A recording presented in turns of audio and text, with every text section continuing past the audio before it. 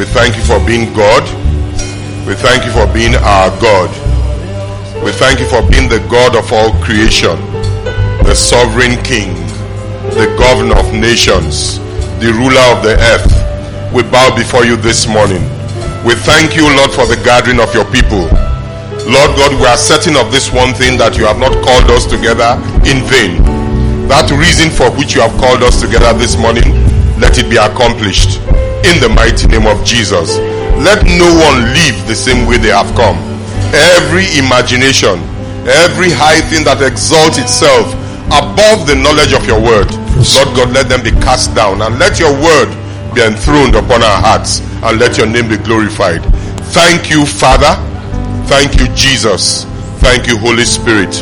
In Jesus' mighty name we have prayed. Let's put our hands together for the choir. Let's put our hands together for Jesus. Hallelujah. That was powerful. You may be seated in God's wonderful presence. Amen. Okay, I bring you a word this morning. I have titled, God is not in it, but he will walk through it. God is not in it, but he will walk through it. We thank God for the powerful words of that song, which the choir just took, that says, may your struggles keep you near the cross. May your struggles not drive you away from the cross, but let it drive you to the cross. It says, may your whole life prove that God is good. Irrespective of what you think of your life, that, well, your life, there's nothing to show for it, or nothing has happened, or you are not where you want to be.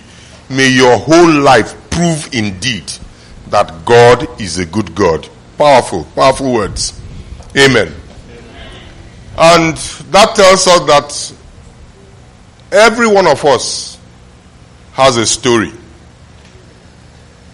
Every one of us have been through struggles, and each one has a story. And your story needs to be heard by somebody. Someone needs your story to be encouraged to continue in the journey of life. And part of our stories have to do with scars, wounds. There are physical scars. There are emotional scars. But both of them are just as real, whether physical or emotional. The physical one is evident. It can be seen. Sometimes it can be felt. But the emotional ones are invisible. They cannot be seen. Sometimes you see people that have certain limitations in life. Certain things that are so easy for you to do, and you are wondering, why can't this person just do these things? Sometimes it is the scars that they are bearing in their lives that is the cause of those limitations that they have. That is why we must be patient with people. Patient. Again, some scars are self-inflicted, while some are inflicted on us by somebody else. Perhaps somebody who had or has authority over us. Someone you were unable to prevent from inflicting you with those scars. And I do know that some of us here may have been victims of somebody else's abuse. It could have been somebody cheated on you. Somebody cheated on your relationship, and it has caused a scar. It could have been somebody you looked up to disappointed you. It could have been a business relationship with somebody you trusted, and the person betrayed you. The causes of scars are innumerable, but the answer and the solution to them are the same. Scars tell a story. Scars tell a story. if you have a scar on your body, and I do have some scars, for most of them I can tell how I obtained those scars. Whether when I was playing as a young boy or when I was being naughty, I look at those scars and I remember how they came to be. And we understand also that there are wounds from every area of life. Any area of life you find yourself, be sure and be rest assured that you may not be exempted from obtaining scars. And there are also two kinds of people with scars.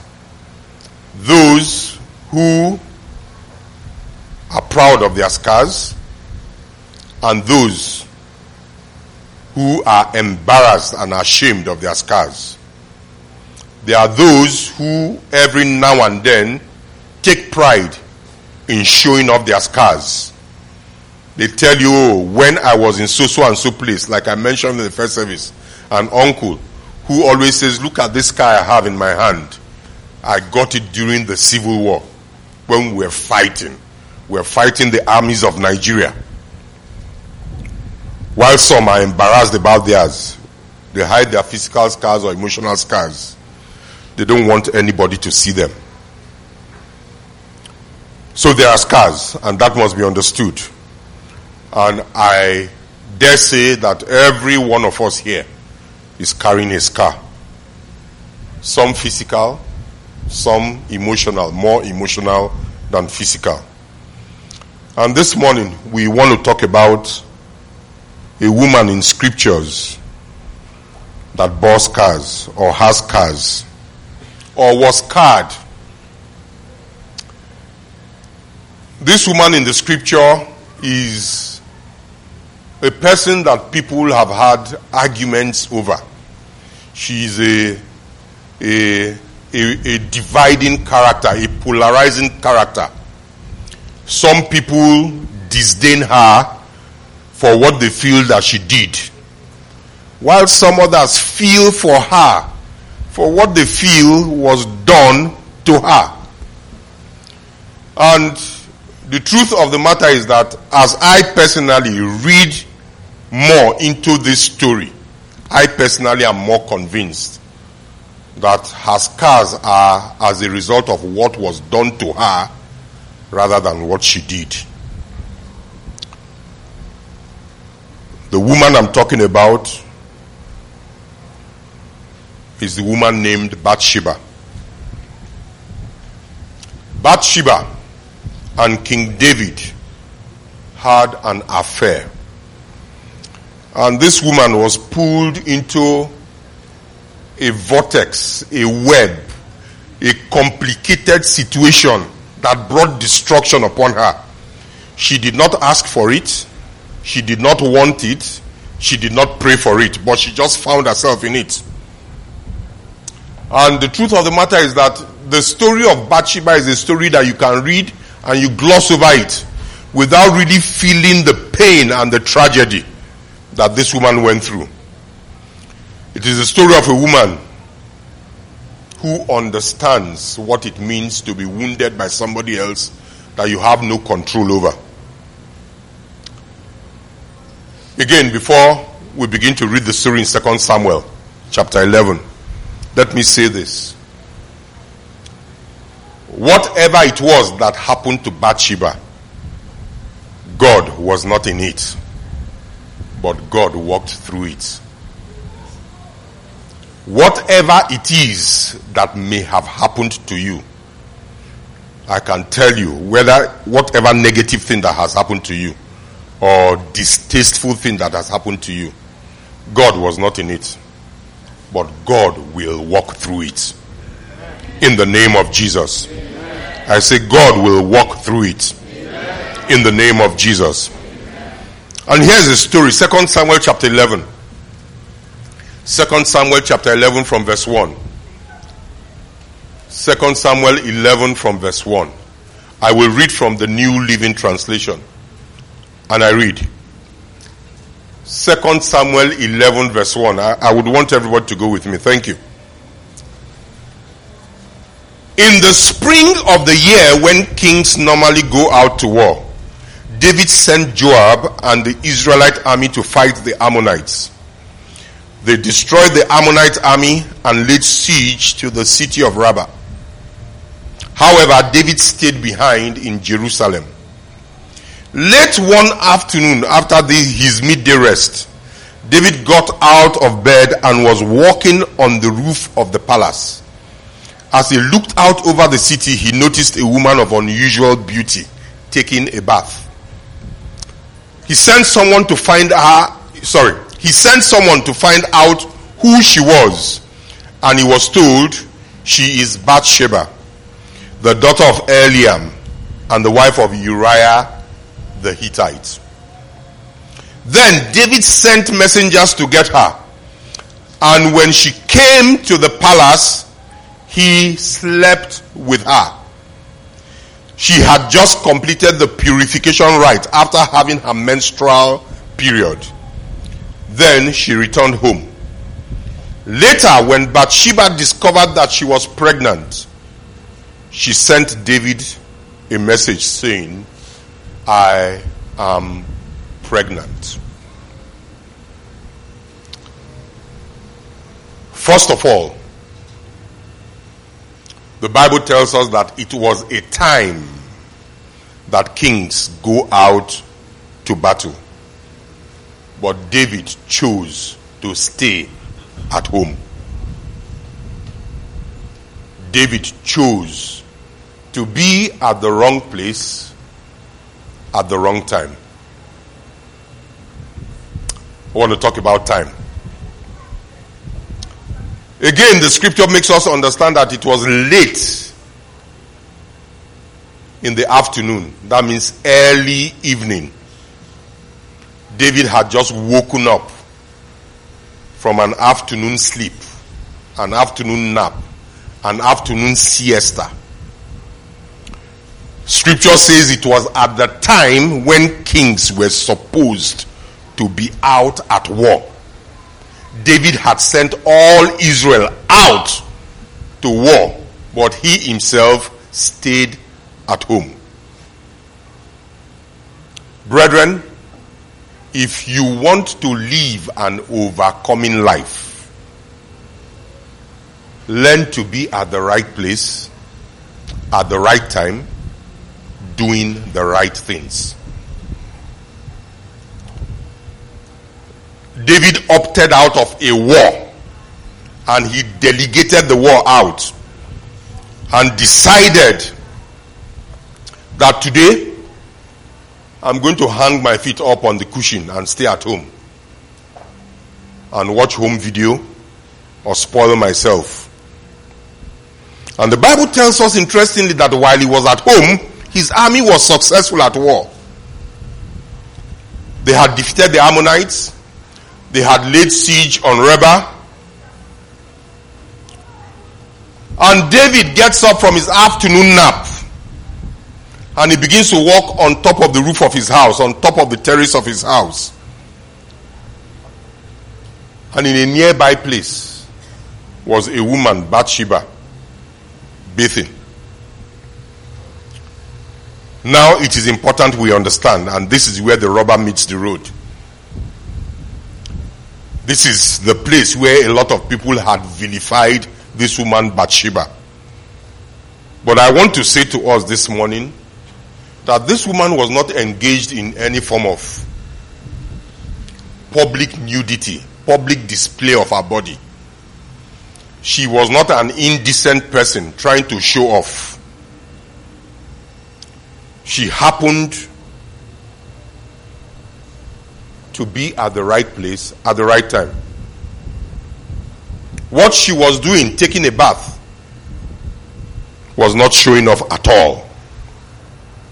As a matter of fact, if you read into the scriptures, you will see that she was probably in a private place, in the privacy of her compound. You will see that what she was doing was partaking of a ceremonial duty which scripture prescribed. In those days, when Israel had escaped from Egypt, God made all manners of laws for the children of Israel to regulate their living and their conduct. Some of the laws that God gave them were sanitary laws to ensure that men and women were always cleansed. So this woman was performing a ceremonial duty. She was having a ceremonial bath, or what could be called ritual cleansing. She was at the right place, at the right time, doing the right thing. As a matter of fact, she is exactly where she's supposed to be. After her menstrual period, she went to have a ceremonial bath as prescribed by the law of God. She was exactly where she was supposed to be. But on the contrary, it was the king, the giant killer, the psalmist, who was at the wrong place, at the wrong time, doing the very wrong thing. Now, I must mention, at this point, it was all accidental. At this point, it was innocent. King David got up from siesta, stretched himself, and said, let me take a walk upon the terrace of my palace. And at that point, he happened to see something. You know how sometimes you can be driving on the road. You are not the one who put that person on the road to dress the way the person dressed. But you see something. What makes the difference is what you do 5 seconds after what you see. That is what determines the outcome. As you are driving and you see that person, the skirt is right here. Should I describe more? Okay, fine. And you drive past. You have a choice to keep your eyes on the road or to look at what? The rear view mirror. It's a choice. Are we together? Yes, sir. Men are not talking. So David at that point sees something. There was no harm, no foul play.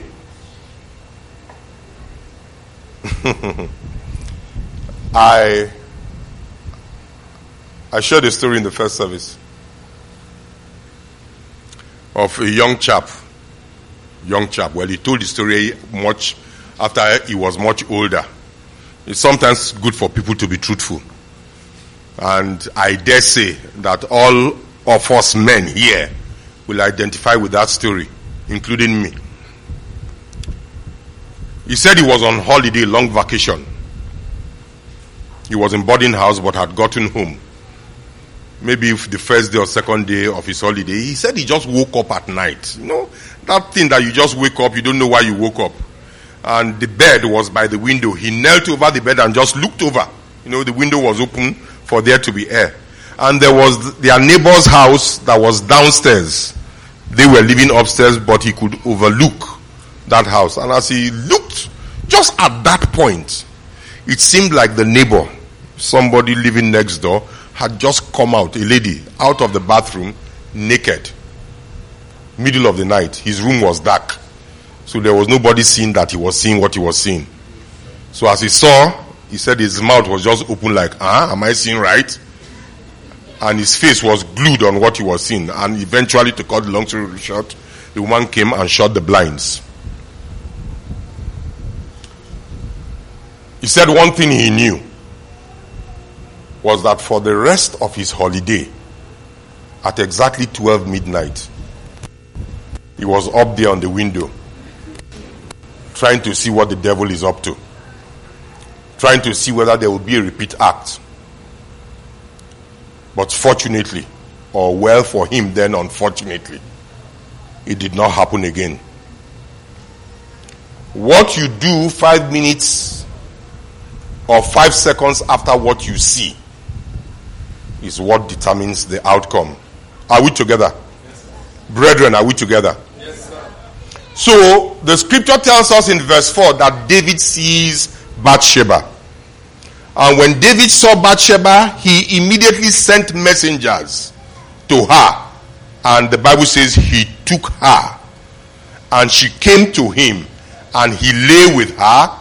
And he lay with her after she had become purified from her uncleanness or from her monthly cycle. And then she returned to her house. Now the point again must be made, because this is where the argument is also. That this woman, she was a bad woman. But I think that this woman was voiceless. This woman was powerless. This woman had no authority. This woman had no choice. That's what I think. And that's what I want you to see in this story today.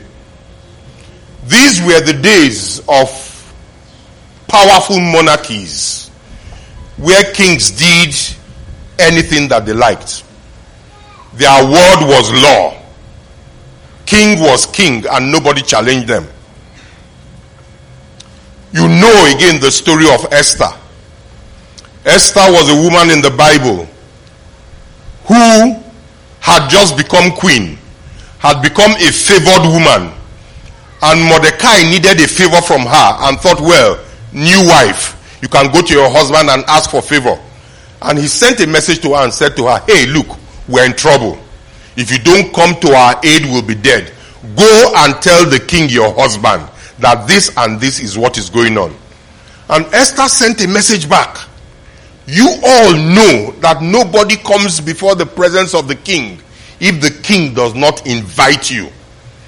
If you come before the presence of the king, he does not invite you, or he does not hold out the golden scepter to you, you are a dead man or a dead woman.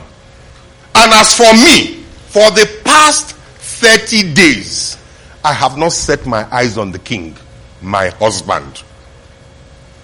You can imagine a queen for 30 days had not set her eyes on her husband. That was indeed a powerless woman who was before a powerful man. And this was the situation with Bathsheba. A powerless, voiceless, choiceless woman before a powerful king who had all authority, who had all dominance, and who whatever he says is done. We have absolute power against the absolutely powerless. And indeed, there just could be one or two people in our midst this morning who may be carrying scars of what someone did to you at the time in your life when you had no choice, when you had no voice, and you had no authority.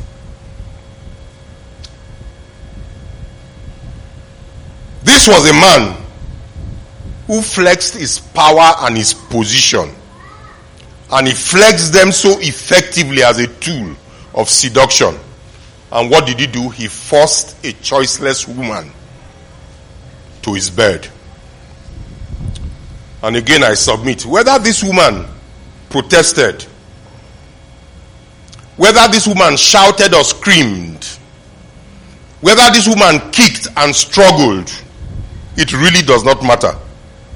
Because we know that the man had all the power and she had no voice. Church, are you following me? How do we know this? We know this by scripture, because I believe very strongly, which is the difference between the Bible and any other religion. The Bible hides nothing. The Bible will give the merits and will give the disadvantage. Just because Elijah is a man of God so powerful, the Bible will not cover his weakness to tell us that the man was a suicidal man. The Bible will tell us. Just because Jesus was an all-anointed Jesus, the Son of God, the Bible will not choose to cover up that his own family was a dysfunctional family. The Bible tells it the way it is.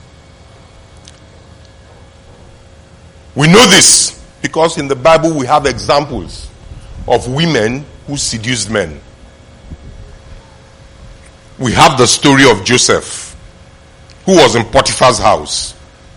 And Potiphar's wife saw him. He was an handsome man, a well-built man with six-pack.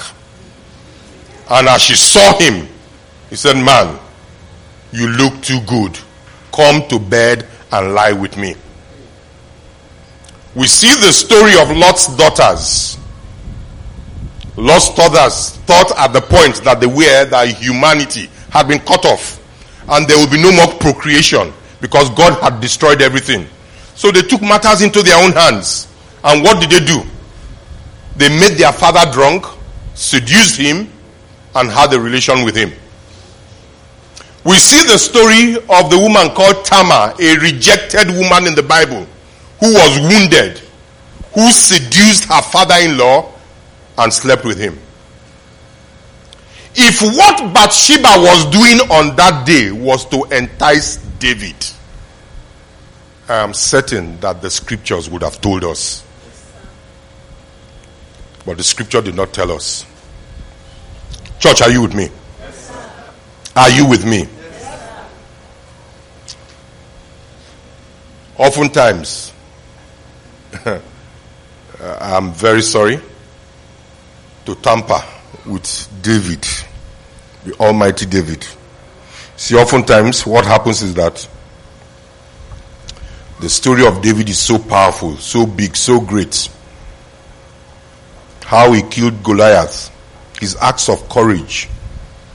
Then we begin to see this woman Bathsheba as the one who is the bad guy, who is the villain. So what we have here is a man using his power and a woman who was being abused by that same power. But one thing we must understand, and one thing we must take away, no one of them goes unhurt. No one of them goes unscathed. No one of them goes uninjured. Both are wounded. Both come out of this story with scars. And that is the foolishness of sin, the insanity of sin. That is also the insanity of lust. When you have uncurtailed and untamed lust, it can lead you to what happened here. Whether it is lust for power, whether it is lust for sex, whether it is lust for fame, anything you have lust for but you can't tame it will lead you into the same situation that David found himself. Trust me, you will come out of every such adventure with a dent. You come out of it with a scar, physical or emotional or even both. In the heat of every moment, all what we as human beings see is the payoff, the thing that we'll get from it, but you miss the fact that after this payoff there might be a scar. And I pray that no one of us will be scarred. In the name of Jesus. In the name of Jesus. So we mustn't miss the fact that Bathsheba, this woman, had no voice and she had no choice. She was at the right place, she was at the right time, doing the right thing. And what does that make us understand? That sometimes in life, bad things happen to good people.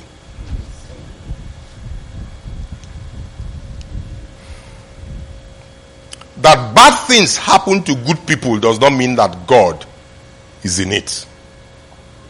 But be assured, God will walk through it. If you are somebody who had been doing what you felt was good and right, and bad came to you, I am telling you this morning, God may not necessarily have been it. But one thing I can assure you, if you keep your faith, is that God will certainly walk through it. I thought I would hear an amen. Amen. So as we read this story of this woman I believe is a gallant woman. As we read the story, we come across a time in this story where she finds her voice. Yes.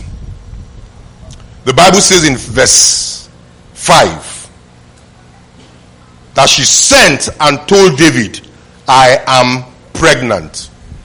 For the first time she's speaking. She finds her voice. And the very thing she chooses to say, I believe, is a very bold thing. I am pregnant. You know why it is bold? It is bold because what happened between her and David is something that attracted a death penalty. The Bible, or the law that God gave in Leviticus chapter 20, verse 10, is that an adulterer and an adulteress are liable to be what? Stoned to death. So in this instance, she as the adulterer, David as the adulterer were liable to be stoned to death. It doesn't matter whether nobody could summon the courage to stone David because he was king. But the law prescribed that what happened between them should attract a death penalty. Are we together? But in spite of the danger she was faced with, she spoke up. She went to David the king, or sent a message and said, I am pregnant. She didn't miss once. She didn't begin to say, you know what? I think I didn't see my... No, she said, I am pregnant. And that is another way we can tell that she was the seduced. She was not the seductress. So she responds to the affair by saying, I'm pregnant. But he, David, responds by saying to Joab, go and get me Uriah the Hittite. In other words, let us cover this up. Her first response was to come clean. His own first response was, let's look for an alibi. Let's get a defense to exonerate me. And again, immediately the same authority he used to send for and get Bathsheba was the same authority he used to ask Joab, go and get me Uriah the Hittite. So here we find somebody who has found himself in a mess, and what he's doing, he's scrambling to cover up the mess. And the truth is that that's what people do when they are guilty. Proverbs chapter 28 verse 1 says, the wicked runneth when no man pursues, but the righteous is as bold as a lion. Whenever men are guilty, they are fond of looking over their shoulders. Who knows? Maybe that look he looked at me was because he knows what I did. This stone I kicked just now, maybe it's God that is punishing me. The wicked always feel guilty.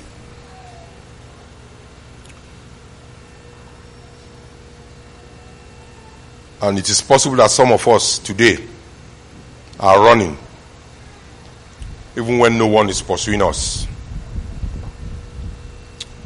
God will deliver you in the name of Jesus. Amen. So David here is going helter-skelter. He's scrambling, looking for how to cover this. But Bathsheba, on the other hand, is standing firm. Both of them are deeply wounded, and the wound is just about to get even deeper. The reason for Bathsheba, the scars are so deep, is because she's tired of being objectified. To be objectified as a woman is to be made the object of a man's pleasure. And she did not want that. She did not ask for that, rather. Pardon me.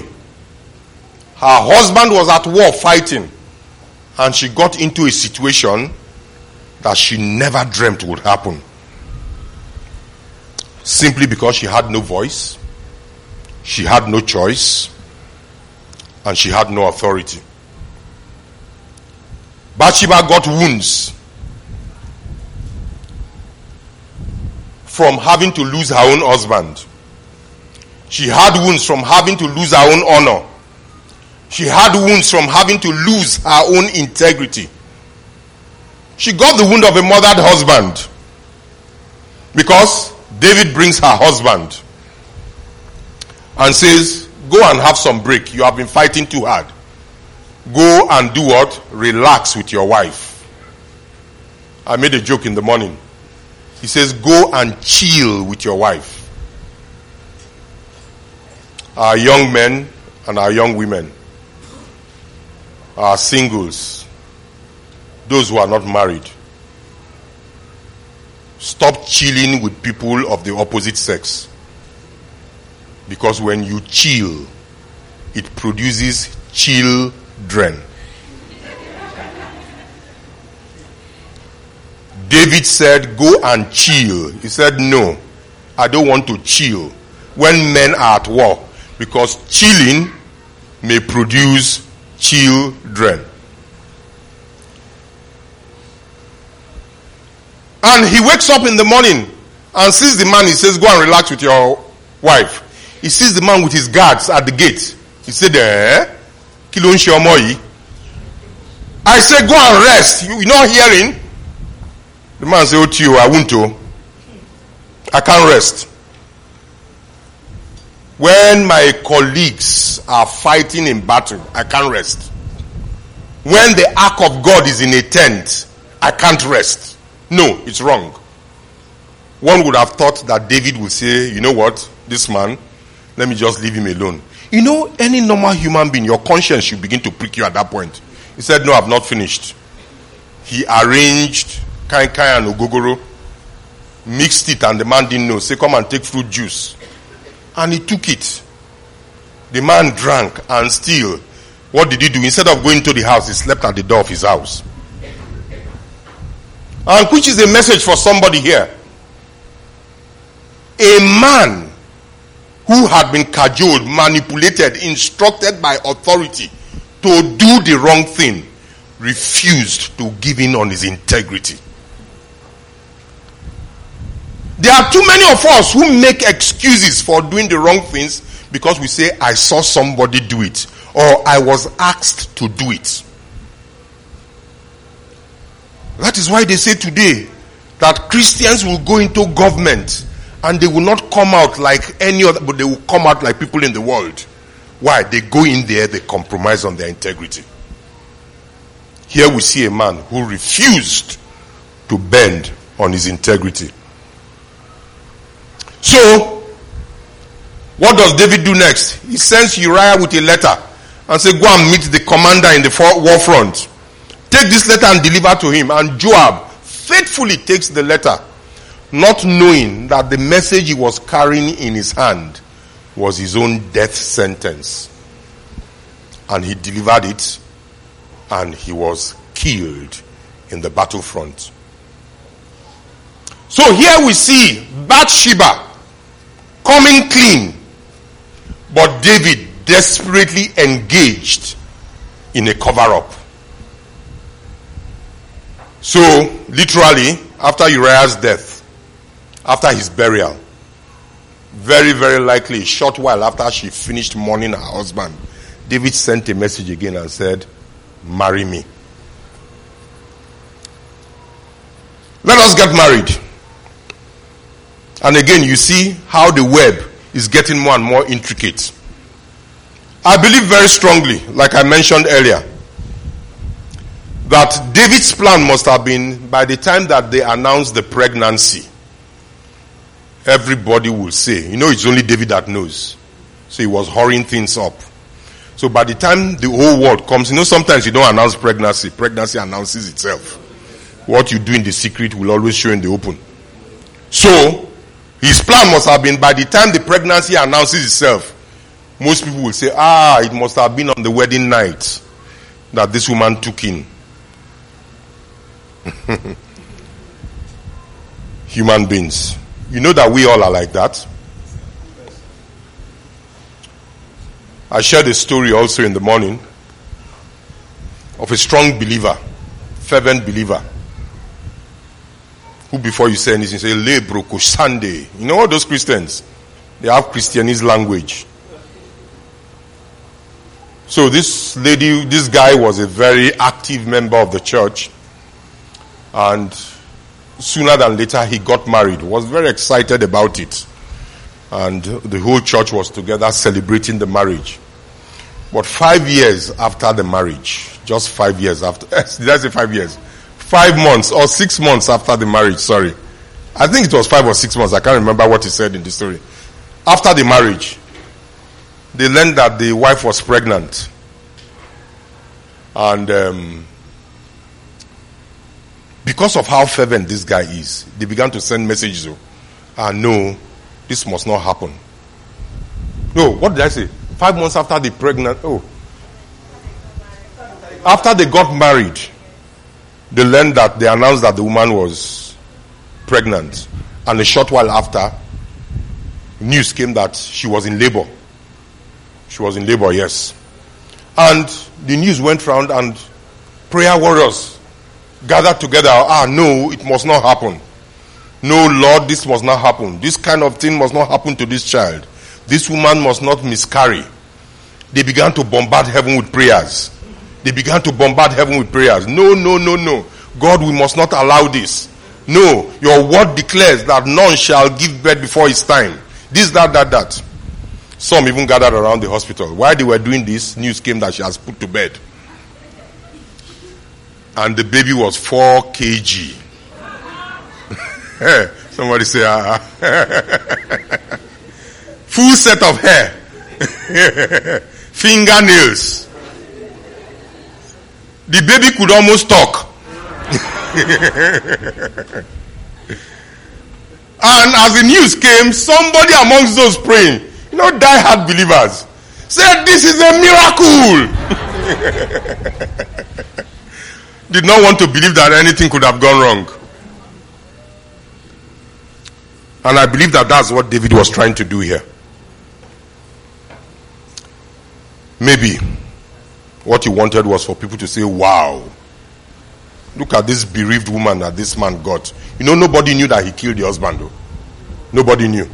They just feel it was an act of mercy that he took a bereaved woman and married. And people would have said, wow, this king must be anointed. This woman has been with the husband since, so no child. Immediately he got married. Wham, a child came. This king must be anointed. Anointed indeed. But unknown to David, the scars were growing deeper and deeper. Anytime a man or a woman fails to come clean on something that is offensive to God, anytime we try to engage in cover-ups, trust me, the wound will only get deeper. The issues will only get more complicated. And by the time it begins to unravel, you may not believe it that this is what you started as just an ordinary thought.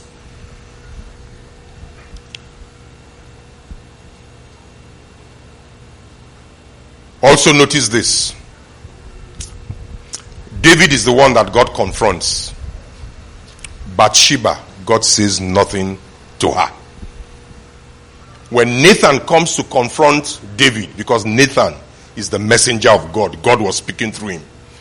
Nathan referred to Bathsheba as the ewe lamb that belongs to one person, and David as the hoarder who has all of his own sheep but had to have the one that does not belong to him. So God confronts David and pronounces judgment on him. And God told him after he repented all right too. God told him and said to him, I will forgive you. I will. But you will deal with the scars. And how did God mean that? He said to him, from now on, there's going to be violence and disorder in your home. You may hide things from men, but you can never hide things from God. Sometimes when things begin to go from bad to us, it may require us for us to stop and check. Am I sliding into an abyss? Am I engaging in a cover-up or something? Or maybe this is just simply how events should unfold. But the thing I want you to know this morning is that God hates injustice. God will never leave any injustice unjudged. It's impossible. In this case, David was his predator, but he did not go away without scars.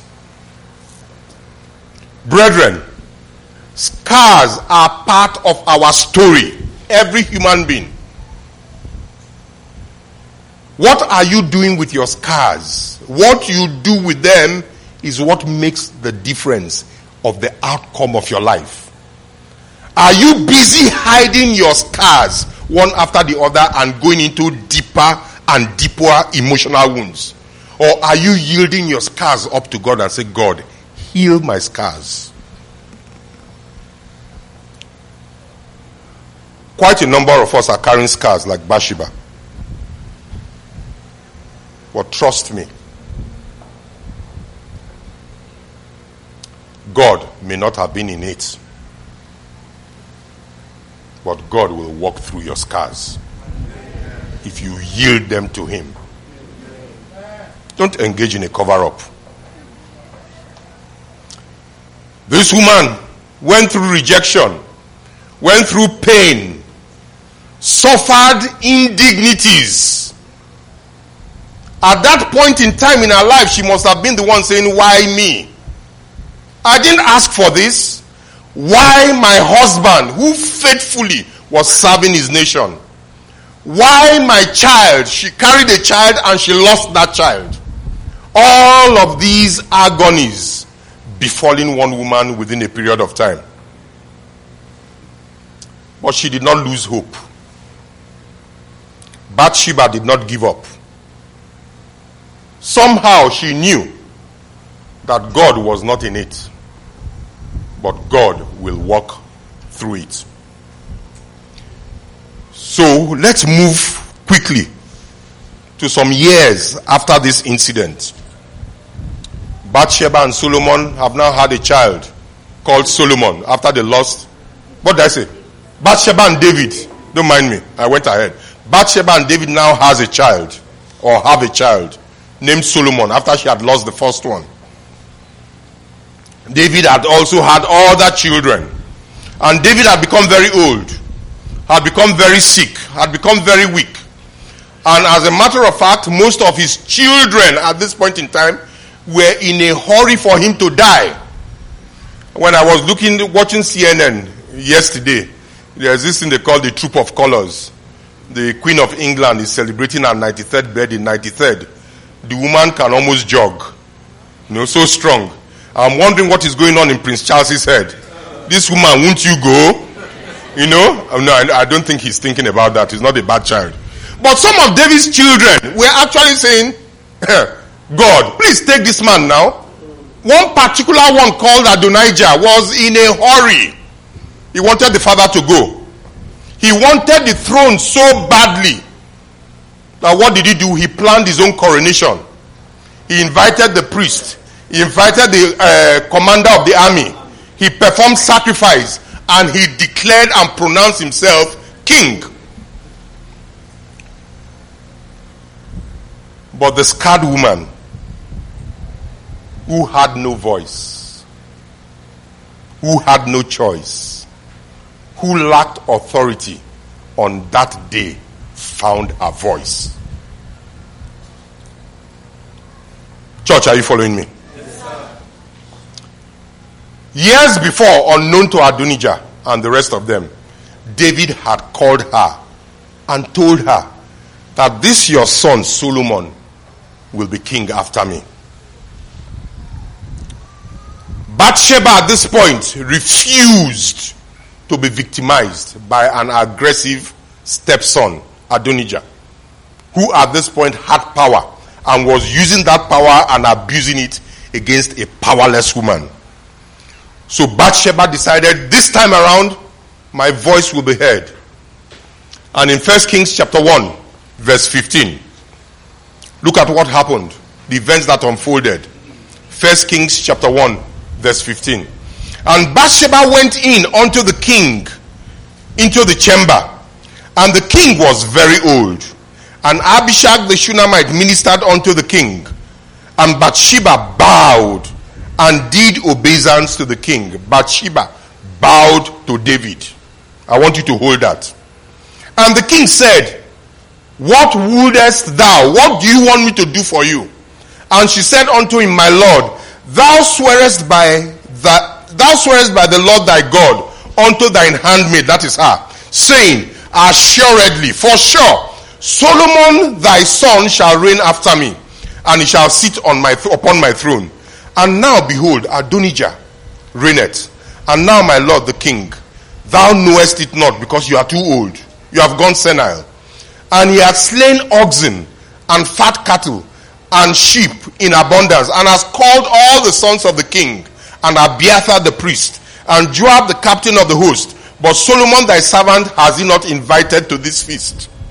And thou, my lord, O king, the eyes of all Israel are upon you, that thou shouldest tell everyone who should sit on the throne of my lord the king after him.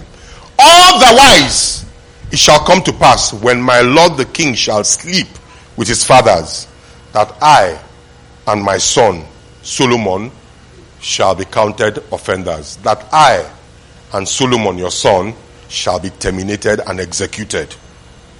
You know, in those days they didn't take prisoners for captive. Nobody takes prisoners. They see you as an obstacle, they take you out. And I believe that this speech that she made to her husband, the King David, gave David motivation, welled up anger in him for him to just live a little longer to set things right. And the Bible tells us that he gathered Solomon. He gathered his main men, gathered all of them around his sickbed, and said to them, this man Solomon is going to be my heir apparent. He's the one who's going to take over after me. Go and get my chariot, wear him the kingly robe, put the crown upon his head, and let that chariot with the town crier go round the city proclaiming and saying, Solomon is going to be king after David. And with this move, Bathsheba, the powerless woman, the voiceless woman, the choiceless woman, the woman with no authority, found her voice. By this single move, Bathsheba became the queen mother. Bathsheba now occupies one of the most important positions in the land. She has transformed from being a silent voice, a victim to lust, to now a vocal queen. Not just a vocal queen, but a powerful queen mother. And she now has a position of prominence. A woman with no voice, a woman with no power, has all of a sudden become a woman whose voice actually mattered. A woman who, by her finding her voice, had come to the place of influence. Let's move forward again very quickly. David actually dies, and Solomon becomes king. And Adonijah, remember Adonijah, the aggressive son, comes to Bathsheba and says to Bathsheba, I need you to talk to the king. In 1 Kings chapter 2 verse 17. 1 Kings chapter 2 verse 17. And he said, speak, I pray thee, unto Solomon the king, for he will not say no to you, that he give Abishag the Shunammite to me as wife. And Bathsheba said, well, I will speak for thee unto the king. And Bathsheba therefore went unto the king Solomon. Remember, when Bathsheba went to David The Bible says she did what? She bowed. This time around, then she was a powerless woman. This time around, the Bible says, Bathsheba therefore went unto the king Solomon to speak unto him on behalf of Adonijah. And the king rose up to meet her. She was not the one bowing, no. The king rose up to meet her and bowed himself unto her, and sat down on his throne, and commanded that a throne be set for the king's mother. And she sat on his right hand. On that day, history was made. History that some monarchs after David began to follow. When Solomon was made king, what he said in essence was, you know what? I'm also going to make a throne for my mother. Get her a throne, and her throne shall be on my right hand, which is my hand of authority. So here we see a woman who was a victim, a woman who was voiceless, a woman who was oppressed, to now becoming the woman who had the strongest voice in the land. God was not in it, but God walked through it. Bathsheba is a testimony of somebody's story here today. Bathsheba is a testimony to somebody's scars in this place. And what is that testimony? That you can overcome everything that wants to overcome you. Are we together? Are we together? Bathsheba allowed the wounds of her life to be seen for good in every situation. Allow the scars that you have gotten to be seen for good. Use it to encourage those who are coming after you and tell them, I went through this at a particular time in my life, but I did not quit. I stood, and today here I am. Don't quit. Don't give up on God. Because God was not in it, but God surely will walk through it. God wants you to use that testimony to encourage those coming after you. Bathsheba allowed the wounds of her life to heal and become the scars that could be seen by everybody, because nobody entered the throne or entered the palace and did not see the Queen Mother. Jesus, who is our Lord and Savior, was just like that. He died as a criminal. He died as a thief, hung on the cross for what he did not do, for the sin that he did not commit. The Bible tells us that he was literally wounded for us. Physically, his hands, his brow, his side, they were pierced. And we know that Jesus went to death, went to hell, and went to the grave. And we know that he came out of it transformed. Oh yes, Jesus came out transformed. Because when Jesus came, all those around him could not recognize him. Mary thought he was a gardener. How many of you have watched, what's that story of Jesus' death? By Passion of the Christ. He was on the cross, bruised. His skin was lacerated. But by the time he came out, what happened? He had become transformed and transfigured. Such that nobody knew that it was the same Jesus. What happened was, in spite of his transfiguration and transformation, he left his scars. He left it for a reason, for all to see that scars don't make you. You make the scars. Don't let the scars of your life define you. Don't let the scars of your life relegate you. Rise up from the ashes of whatever you have gone through and be who God has created you to be. The devil pierced you, gave you those scars to do what? To obstruct you from fulfilling destiny. But God says, use those scars to become who I created you to be. Each time you keep picking on your scars, they will never heal. They will only bleed. Yield them to God. Give them up to God so that God can use them to bring you and make you who He wants you to be. What are you doing with your scars? Use them right. Are you here and bitterness is still operating in your life? Don't let it ruin you. Bitterness destroys the container that carries it. Bitterness will destroy you. Are you here angry?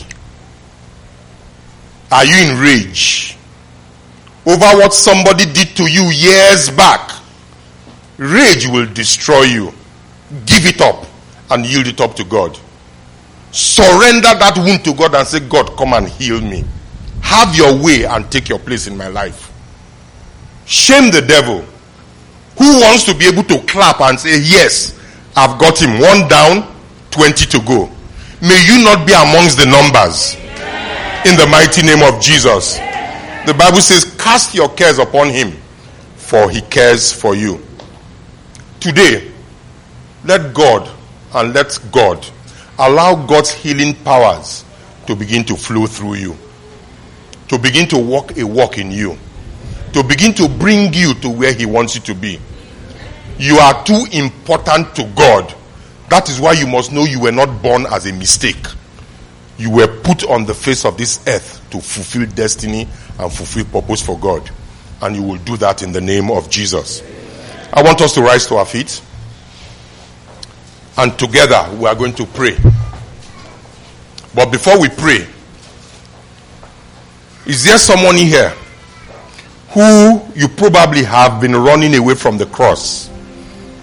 You've been running away from Jesus Christ just because of what somebody did to you. Just because of certain hurts that you had suffered. You had said to yourself, you know what? I am not giving myself to Christ. How can God be in heaven and see me go through what I went through? This message is for you this morning. And if you are here, Jesus is right here calling on to you and saying, yield your scars to me. Come to me. You cannot be better than I can make you. I will make you and I will mold you. If there's anyone here who is saying, Jesus, I need you. I need you to come and heal me. I need for you to come into my life and come and close up every wound and vacuum. I want you to lift up that hand. Lift it up so that I can pray with you. Is there anyone who's saying, Jesus, I believe that there's someone who's saying, Jesus, I need you to come and close up my emptiness. Is there anyone? Before we pray, thank you, Jesus. Thank you, Lord. Pray along with me and say, Lord, everything I need is in you. Everything I will ever want is in you. Father, reach down to me today. Touch me where no man has ever been able to touch me. Reach down deep inside of me and heal me, O God. Your word says, heal me, O Lord, and I will be healed. Save me, O Lord, and I will be saved. I look up to you. Your word says I should look up to the hills. From where comes help? I have talked to men. Men have not been able to help me. Today I lift my voice to you. Today I find my voice in you. And I say, Lord, heal me of my scars. Heal me of my wound. So that my life will be a praise of you. So that I will fulfill your purpose for my life. And I will fulfill destiny to your praise. Thank you, Father, for your healing powers. Thank you for letting them flow through me today. Thank you for making me a new person. Thank you, Father. Thank you, Jesus. Thank you, Holy Spirit. And so shall it be. In Jesus' mighty name we have prayed.